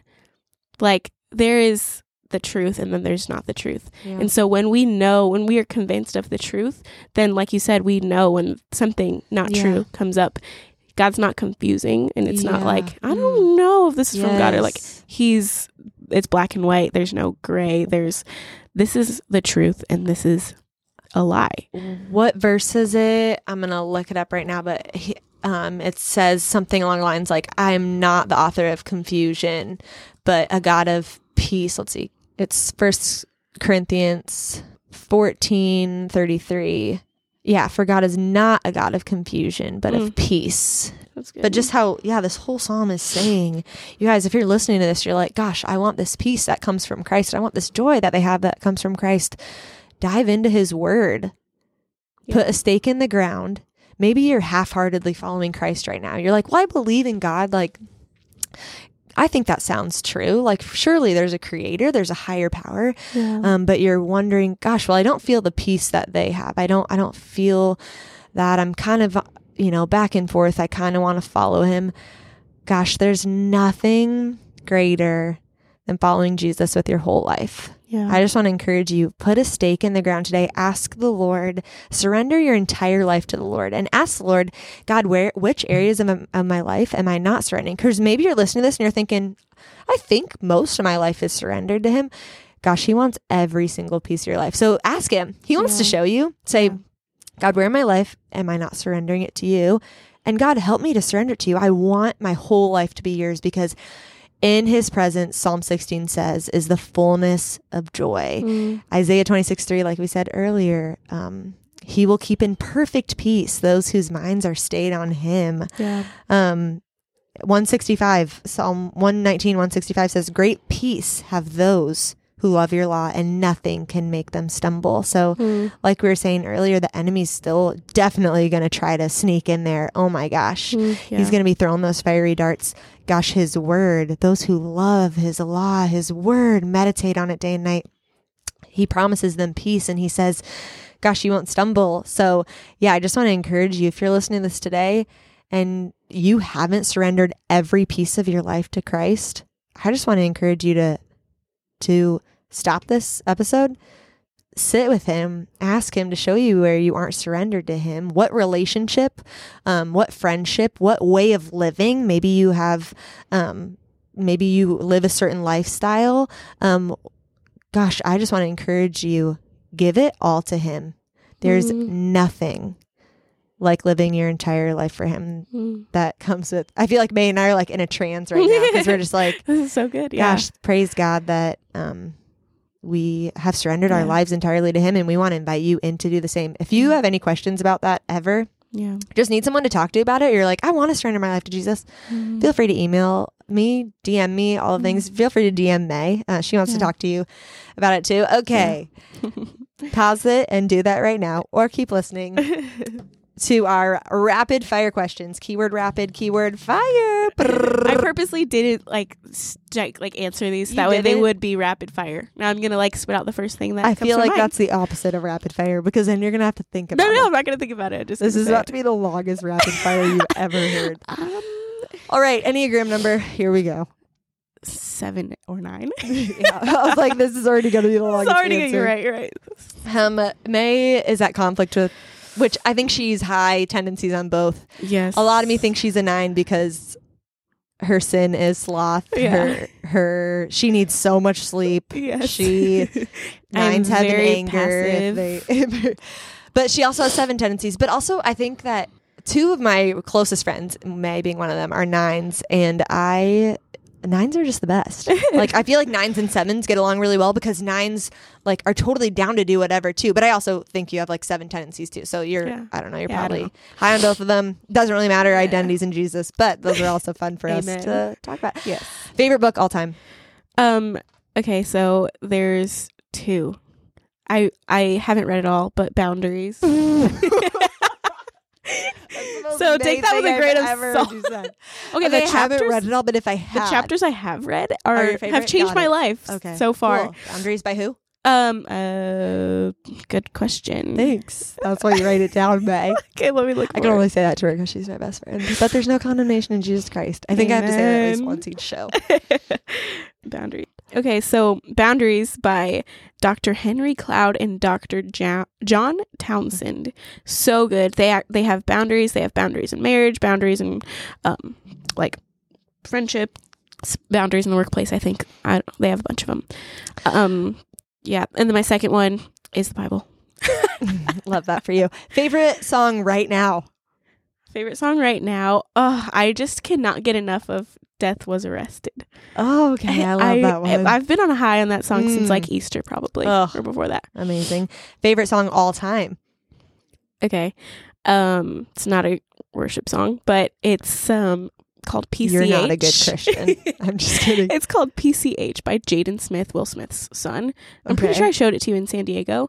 Okay. It just brings me back. Like, I'm very nostalgic. It brings me back to this certain time in my life where I was always at the beach. And yeah, she loves the beach. Maybe go listen to it. Don't listen to the lyrics because I'm not really a lyrics gal. So okay, so just listen to the beat. So you're saying the lyrics won't be sanctifying, the lyrics just suck. But the beat, okay. They're not bad, but they just like, it doesn't make any sense. I don't get it. I just like the sound of it. Okay, so listen to it. Pretend you're on the beach. Also, May's favorite place in the world. Fave worship song of all time though is "Endless Alleluia" by Corey Asbury. That one just makes me. Is that weep. The one? Yep. And that song, it was like Asher's like favorite song as a baby. He would instantly stop crying as soon as we put it on, no matter what. Oh my, so sweet. Favorite food? Ribs. Barbecue ribs. Is it really? Oh yes. I don't think I knew that. No, that's not your favorite food. What's my favorite food? Ice cream. That's my favorite dessert. Those are two different categories. Okay, whatever. I have to have both. Favorite Bible teacher to listen to? Tim Keller. Ayo. Favorite podcast to listen to? Besides this one. Oh, you shouldn't have. Made for This with Jenny Allen. Gosh, Jenny Allen is She's just so amazing. good. I was just listening to her in the car. Oh my word. Something not many people know about you. Maddie already shared that I know Persian Farsi. Yeah, sorry, I stole it. Another one, maybe not a lot of people know that I'm 5 feet tall. Maybe just a little bit She's shorter. She's the shortest human in the entire world. I'm 4'11" and a half. I grew up thinking I was short because I played basketball. So I'm 5'7". So I was always the shortest person. Mm-hmm. And then now in real life, you guys, I feel like a giant. All of my friends. Seriously, all of my best friends are like 5 foot, 5'2". I'm like, what is this? And then Jake and I think I'm taller than Jake. Yeah, I think you are. So Alex and I are just like, these are our sweetest little friends. No, and Jake's so funny. I love Jake so much. I'm always like, let's stand back to back. He's like, no. Like he refuses because he knows. It's your hair. It's your hair. No, I don't. Wearing shoes. Jake is so funny. He's funny. Okay. What are you loving right now? Could be literally anything. I know what you're loving. Say it. What? My new toy? Yes. Okay. Yeah, I just got this. this. You don't have to, but I feel like that's I will. the answer. Yeah. No, I was gonna say that. I just got this. My husband is so sweet and believes in me so much and loves to encourage me and support me in my dreams. And so I'm kind of, like I said earlier, I'm kind of like in this limbo of I'm not sure what the Lord wants me to do, but we're trying to listen to him and whatever. Not whatever. And whatever. Okay. That's how I tried to end my rambling. Yeah. Whatever. Anyway, so my husband got me this laser cutter. It cuts like wood and leather and metal and it engraves things. Cool. And I have big plans for it and I'm super excited. I'm loving playing with that right now. So amazing. Follow at Maybeam Creative. No. Oh, sorry. Don't. Just follow Maylene Beam. At Maylene Beam. But she has an Etsy shop at Maybeam Creative. Yeah. She is so talented. Makes stickers, drawings, can do personal drawings, does calligraphy now, has this wood metal cutting thing that we'll find out what it does. You'll see. She is seriously so talented. So if you need invites for your weddings, if you need cool cutouts for your weddings, May, do you have something you want to say? No, that's good. I thought that you were like added something. Nope. Yeah, shameless plug for my friend at Maybeam Creative. Thanks. So she is amazing. Okay, how can our friends today be listening today? Be praying for you. I think,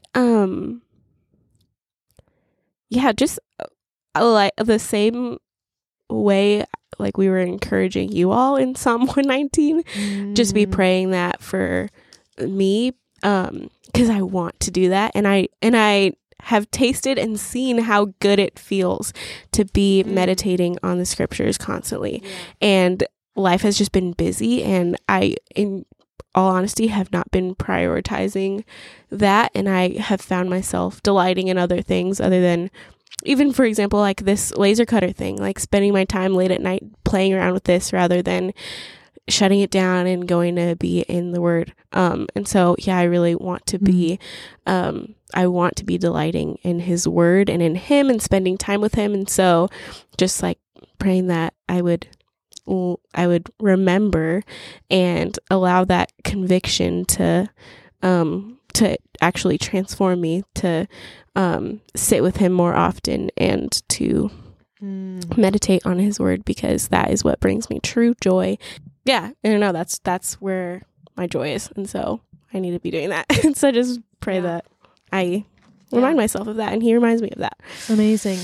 Maylena, is there anything we didn't talk about that you wanted to touch on? Yeah, the Beam Schultz Vacation 2020. Oh, okay, let's touch on it. Okay. No, we don't have to touch on May's the first person ever to respond to that question. Yes, and here is what it is. So I love that for May. I hate that we didn't talk about it. Oh, sorry. Okay, no, tell I'm us about Schultz Beam Vacation 2020 pre-pandemic. I just want to say that if you have best friends, you should go on vacation with them because it's just fun. It's fun to be in the airport with them. Yeah, it's fun to be in the Airbnb with them, to see their tendencies in different ways, to see ask questions. May really doesn't like it when Jake does that. the whole time of vacation, I was like, oh, they're gonna know what makes me mad. They're gonna know. No, you were wonderful. I think the funniest thing was that one of the last days there, so we went to San Diego. That's May's favorite place. Yes. February 2020.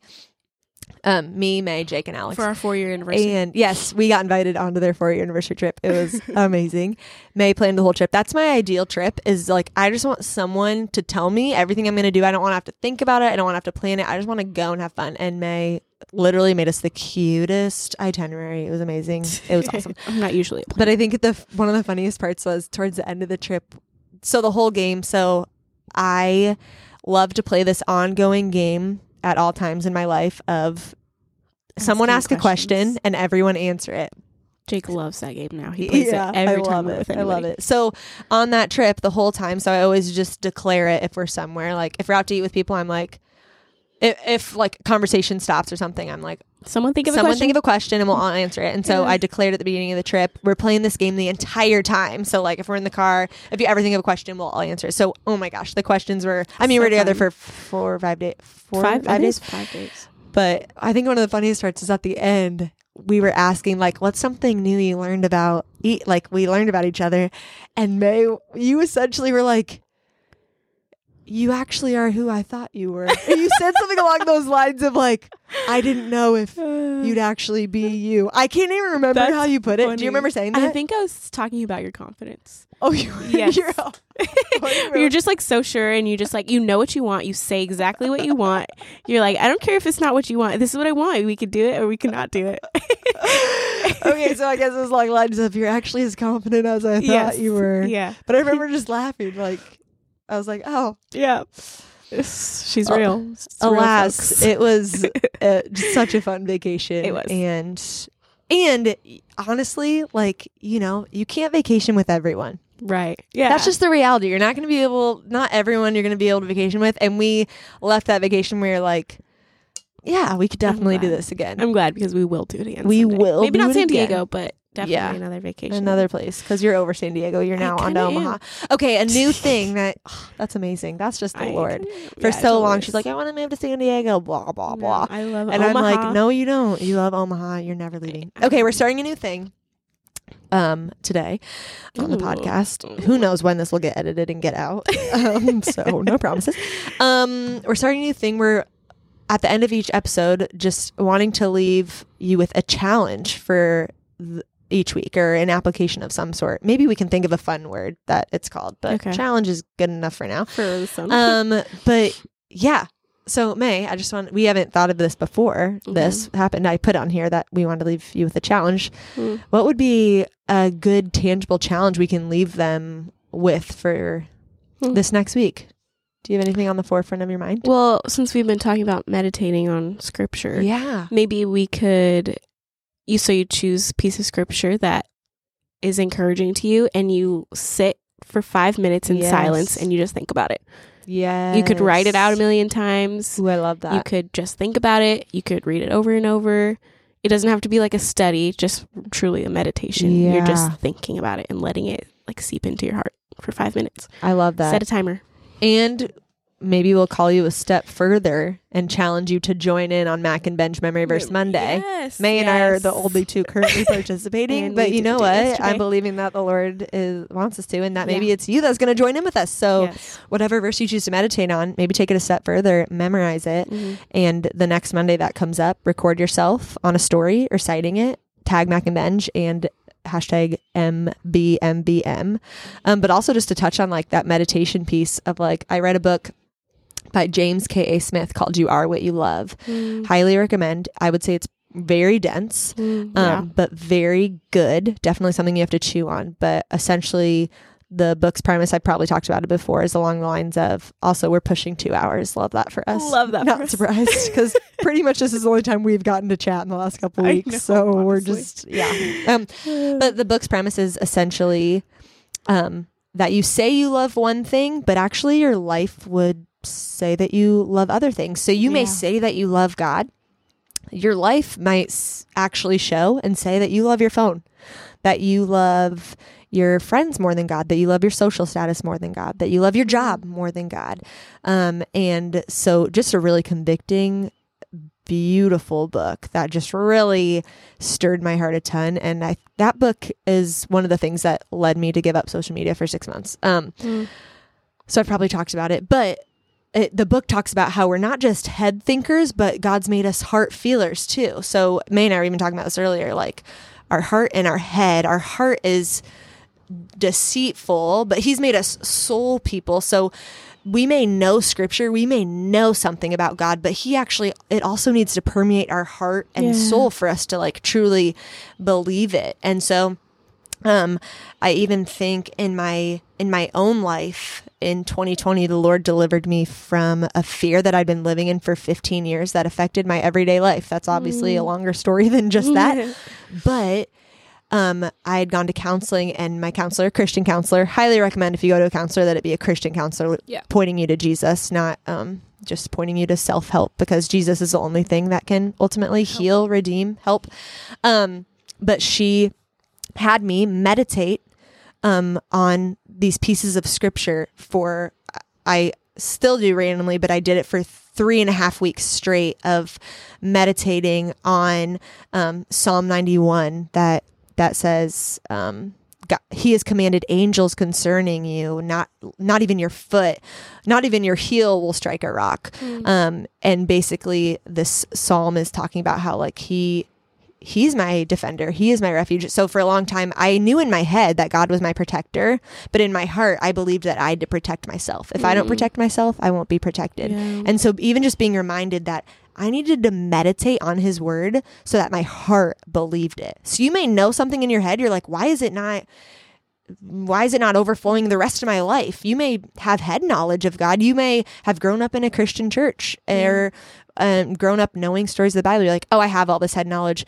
Gosh, the Lord, I think, wants it to seep into your heart so that you can believe it and live out of that truth as he permeates your heart with his word and his truth. So, so like May said, this week's challenge, pick a verse and meditate on it 5 days or 5 minutes a day, just silently, just you literally can do anything reading that for 5 minutes a day. Yeah. Reading that over and over again. Gosh, by the end of 7 days, you'll probably naturally have it memorized without even trying. Right, and I'm excited to join in with you. So let us know if you're going to join in on that challenge. Post it, tag May and I on your story, what verse you're going to meditate on. And gosh, at the end of the week, we'd love to hear like what the Lord did as that verse, that piece of scripture permeated into your heart, what he showed you. So that'd be so cool. May, this was so fun because this is just us being friends. Yeah. And I love you. And thanks for being here. And it was so sweet to hear all those things. And I love you so much. Thank you for being here. I had so much fun. In 2 hours seems appropriate. Might have to cut. I know it does seem appropriate. We'll cut a few things out. You're a real probably not. If you listen to it. All right. Thanks to the real ones that are still here. Shout out, and we will see you next time. Yay! Friends, thank you for essentially just tuning into a normal everyday conversation with me and Maylena. She is just wonderful, and I'm truly blessed to have her in my life and in my corner. Thank you for listening. I pray that today you were encouraged towards Jesus in some way. And hey, we would love if you joined in on our weekly challenge. So tag us, post about it, message us, let us know if you are joining in on meditating on God's Word this week.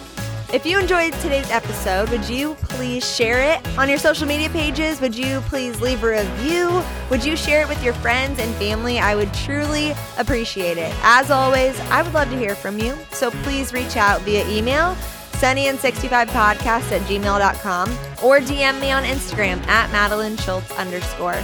As always, friends, go, be bold, and love big. And we will see you next time.